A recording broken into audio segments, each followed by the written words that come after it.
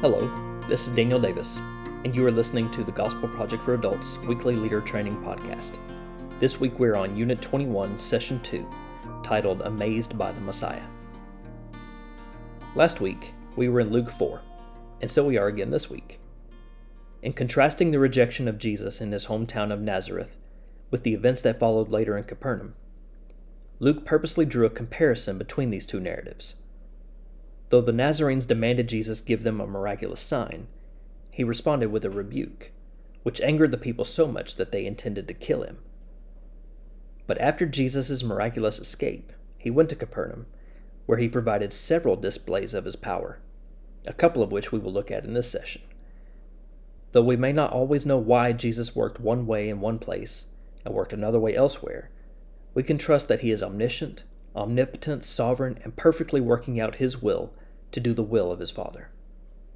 Jesus' power over evil and sickness showed people that he is the Messiah, the one who had come to usher in God's kingdom.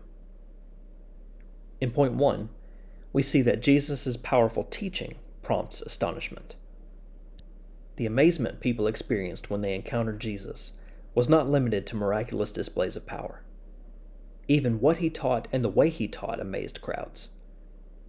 In this Luke 4 passage, Jesus was teaching on the Sabbath, as he had in Nazareth, and the audience who heard him was astonished because he was teaching as one with authority.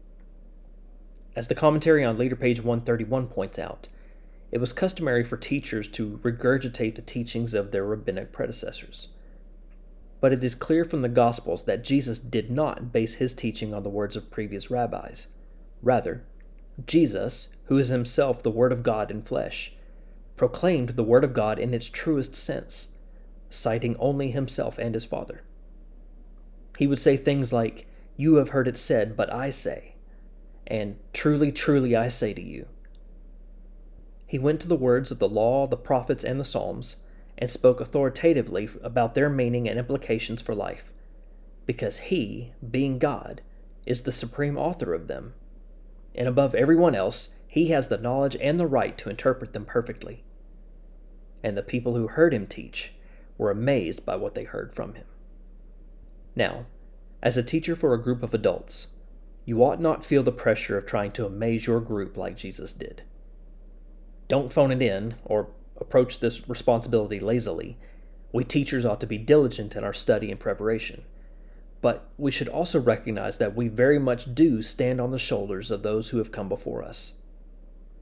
The Holy Spirit inspired all the writers of the Scriptures so that we could read, learn, study, and be shaped by God's Word, and so be equipped by God's Word and Spirit for every good work that the Lord has for us to do. Hopefully, we are all in the boat of having been taught by faithful teachers of the church, in the past and present. And as teachers now, we have the privilege of passing on what we have been taught.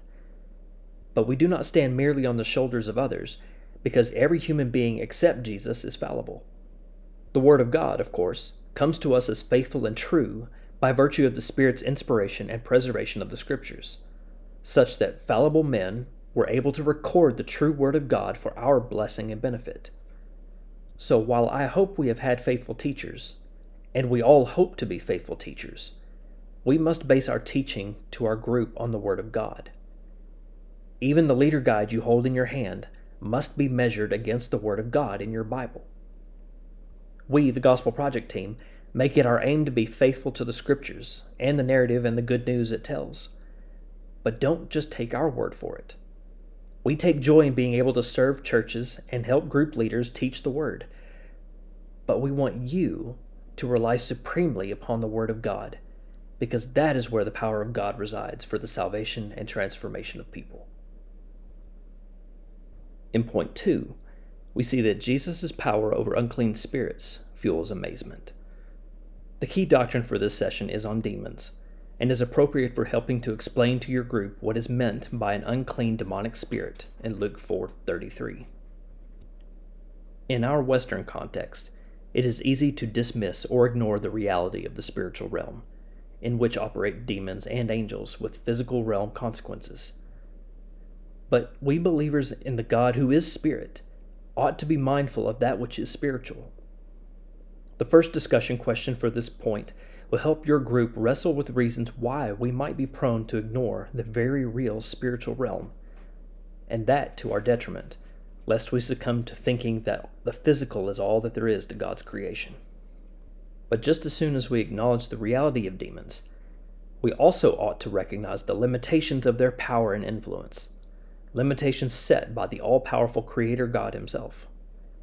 This is why Jesus, the Holy One of God, could rebuke the unclean spirit and cast it out of the man with mere words.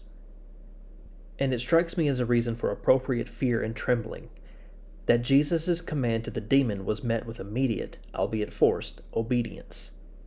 And all too often we find ourselves ignoring or refusing the commands of God we find in Scripture. Let us be amazed at the awesome power of God and His Son and Spirit to do the miraculous and free people from the bondage of sin and death.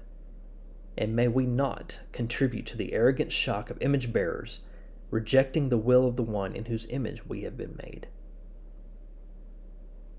In point 3, we see that Jesus' proclamation of the gospel reveals His mission.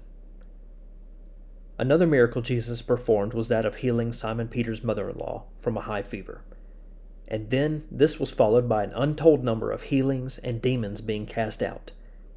In Nazareth, Jesus had read from Isaiah 61, and no doubt in Capernaum, Jesus was making good on His declaration of bringing good news to the poor, healing the brokenhearted, proclaiming liberty to the captives and freedom to the prisoners.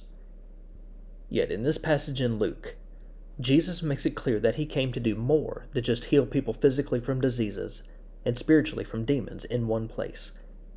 He came to proclaim the good news about the kingdom of God in other towns also, and by extension through His followers to the ends of the earth. Jesus' mission began with the Jews, but it was for all the world as He came to lay down His life to save sinners. The Father sent Him for this purpose, and Jesus was obedient to Him to the very end.